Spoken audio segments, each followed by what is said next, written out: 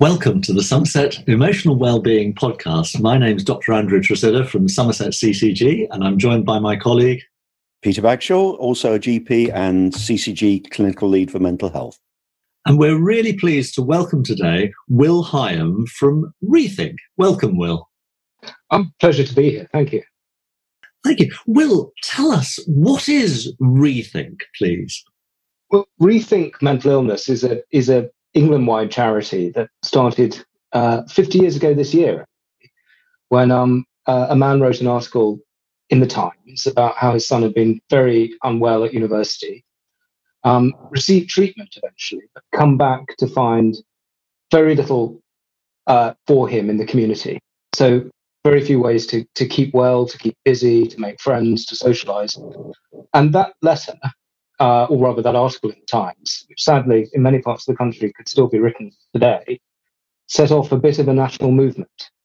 Groups of people living with severe mental illness and carers forming across the country, which eventually turned into the charity Rethink Mental Illness, via being called the National Schizophrenia Fellowship, as the charity that was really concerned with improving life, recovery and well-being for people living with severe mental illness. That implies that it takes a different view to standard medical way of looking at serious mental illness. Is that right, Will? It's on top. So what we find very often is that people get eventually the treatment they need, but it's very hard to build your recovery and your well-being if in the community, if you're finding it hard to rebuild a social life, to volunteer, to take employment, to exercise and keep fit.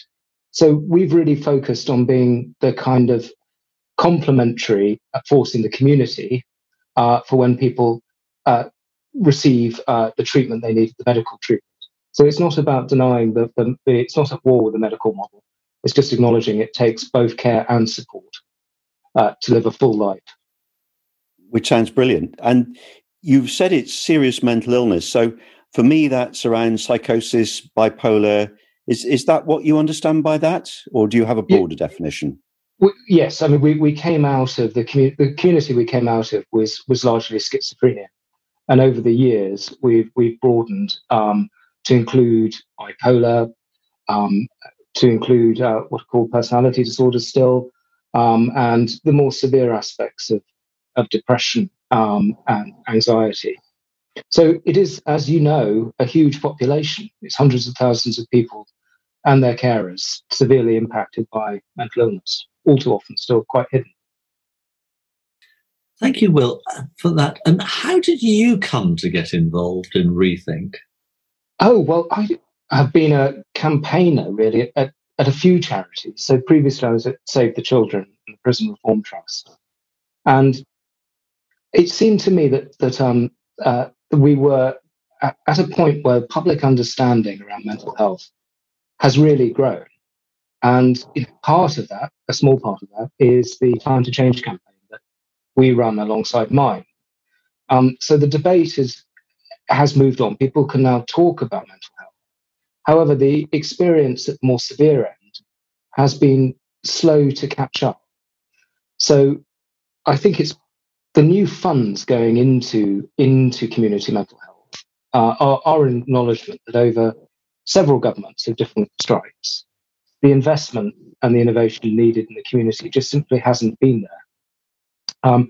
And we certainly found, ahead of the community mental health framework and the NHS plan, that there was a huge gap of people who were too unwell, really, for primary care or the talking therapies the NHS offers, but not yet in crisis, who were somewhat lost in the middle. I think that's absolutely right. And certainly we've recognised it. And as you probably know, in Somerset, we're part of this Trailblazer project looking at community support. Are you involved with that project? Oh, yes. It's been a year and a half of early starts from Paddington to Taunton, or staying over, or trying to make something really exciting happening in Somerset. And last week, to hear the NHS England, the central body, calling what's happening in Somerset nation leading, possibly world leading, is really, really extraordinary. Absolutely. And it's a very exciting time. And I think it coincides with, as you say, increased public awareness about mental health issues.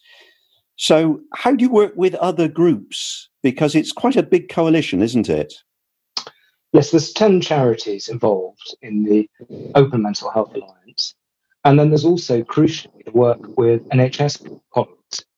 And the founding principle is that to have the care and support someone needs around them, it is a bigger job than even the NHS on its own or any charity on their own could do.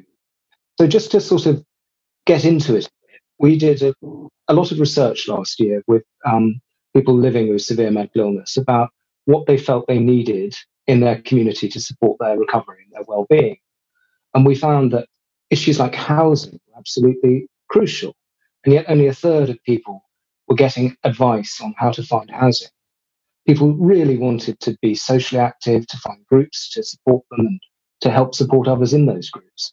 And more than half couldn't find those. People wanted advice on how to manage money, debt, how to find work, and it's very patchy. So if you take that as the experience of someone living with mental illness, and then you think about how you fix it, then it becomes very quickly apparent that Citizens Advice Bureau has got a huge role to play.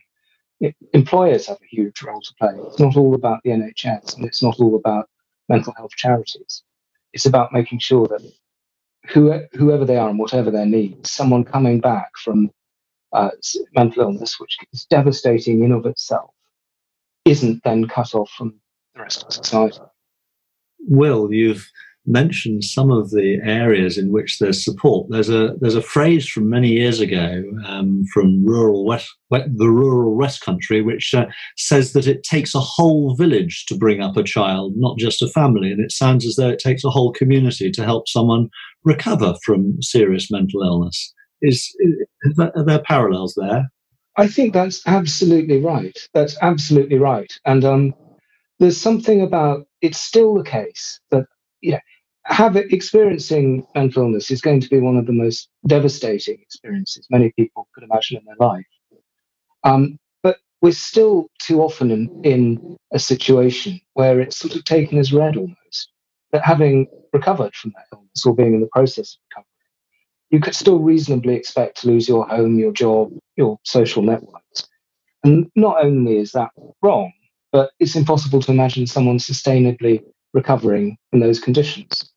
So I think it does. And we can send the link, but we wrote a report last year called Building Communities That Care that said it will really look different in every part of the country. But every part of the country needs a plan for opening up community for people living with mental illness and taking pride in how well they do it. That's very exciting. So what planks are there in the plan, in the alliance in Somerset, in the Somerset Mental Health Alliance? Well, you've mentioned some of them, but there may be others. Yes, so we've got a variety of organisations involved, and this is just the start. We'd hope to grow and reach out. And in fact, we will and are. So you'll find, for example, SWEDA, which is a charity specialising in eating disorders. You'll find the Citizens Advice Bureau, who are experts in helping people manage debt and housing issues and welfare issues. You'd find Watch, which is a peer-led organisation, because a huge part of people helping is people helping others who've been through the same situation. You'll also find mental health charities like Mind Somerset and Second Step, and Age UK, where there is, of course, a huge issue of often very well hidden loneliness and despair amongst older people. So that's the sort of starting point. But the aim is, over the years, to carry on building out, to think about the role of employers in making sure that jobs are available and adapted for people. And we always give a plug to Somerset Mindline, the new 24/7 service, 01823 276 892. I presume anyone phoning them can be put in touch with your organisation if it's appropriate. Oh, absolutely. So Somerset has done something really unusual and exciting with the 24/7 a helpline. When the pandemic hit, instructions came down from on high in the NHS to roll out the 24/7 support lines a year early. And in Somerset, what that meant was that Mindline went to 24/7 coverage, but also that we set up a system of what we call warm transfers, because we hate the word referrals, where if someone is calling in and needs perhaps a support worker to help them adapt their care plan for pandemic conditions, or they want some help around bereavement or debt, they get, so to speak, handheld through to the right person within the Alliance or the NHS to give them a bit of help. So what's happened in Somerset isn't like what's happened elsewhere. It's a really extraordinary innovation. I think it was only possible because of the year of joint working and relationship building that took place in Somerset. I'd agree with that. It's very exciting to see voluntary organisations working together so well and all pulling in the same direction. Do you have anything to do with the Recovery College? We had a speaker a couple of weeks ago saying about the work they do. Yes, absolutely. So the Recovery College is certainly the last time I saw planned to be part of the options available on the phone line. And it isn't just about the voluntary sector learning to work well together. It's about the NHS and the voluntary sector learning how to work well as one big team around whoever it is who needs help. One of the other things that concerns me, Will, is the 20-year premature mortality in people with severe mental illness.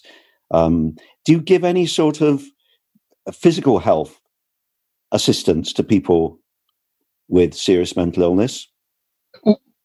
So around the country, we run about 200 peer support groups, which is essentially people helping each other out, either as carers or people with direct experience.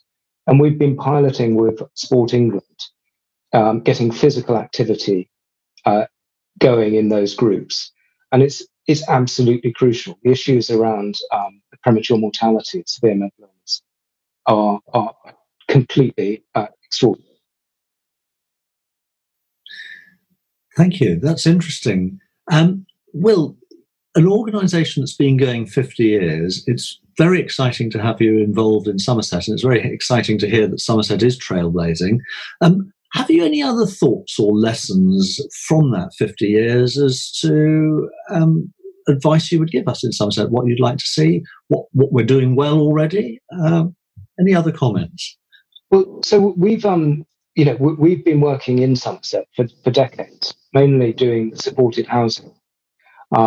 And I think what the CCG and the Trust have done in Somerset has been really ambitious, to recognise historic underfunding, to recognise that everyone needed to work together in a different way and that transformation was needed, has been completely extraordinary.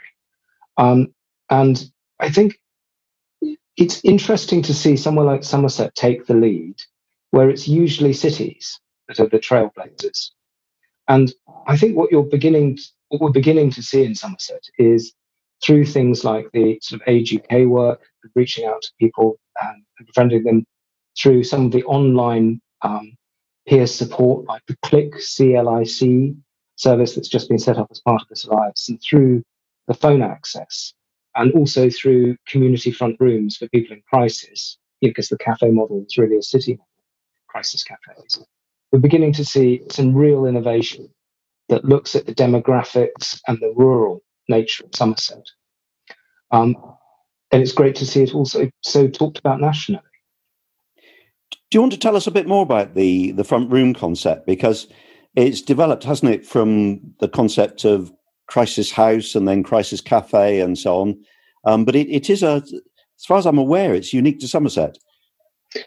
It is emerging in a few places, but we did a number of focus groups in Somerset with people living with severe mental illness a couple of years ago, and a few things came out very quickly. Some of which are quite challenging for NHS colleagues. One was that people wanted help in a non-clinical environment. They wanted a place that didn't feel like GP surgery. Not that there's anything wrong with the GP surgery. I'm sure you both spend a lot of time in them. They wanted people who had had similar experiences. And they put a lot of weight on pre-crisis planning and post-crisis support, rather than waiting for the crisis and then getting the ambulance to the A&E. And the trick there is integrating all of that, taking a familiar place, maybe setting up the front room in the heart of a village on regular nights, setting up groups around it, supports around it, but still having the connection to the NHS, where you will have highly qualified individuals ready to step in if things can't be managed in the community. But it is clearly, you can see amazing cafes in places like Grimsby, where the bus services will run all night and serve a huge population. That clearly doesn't work in somewhere like Somerset.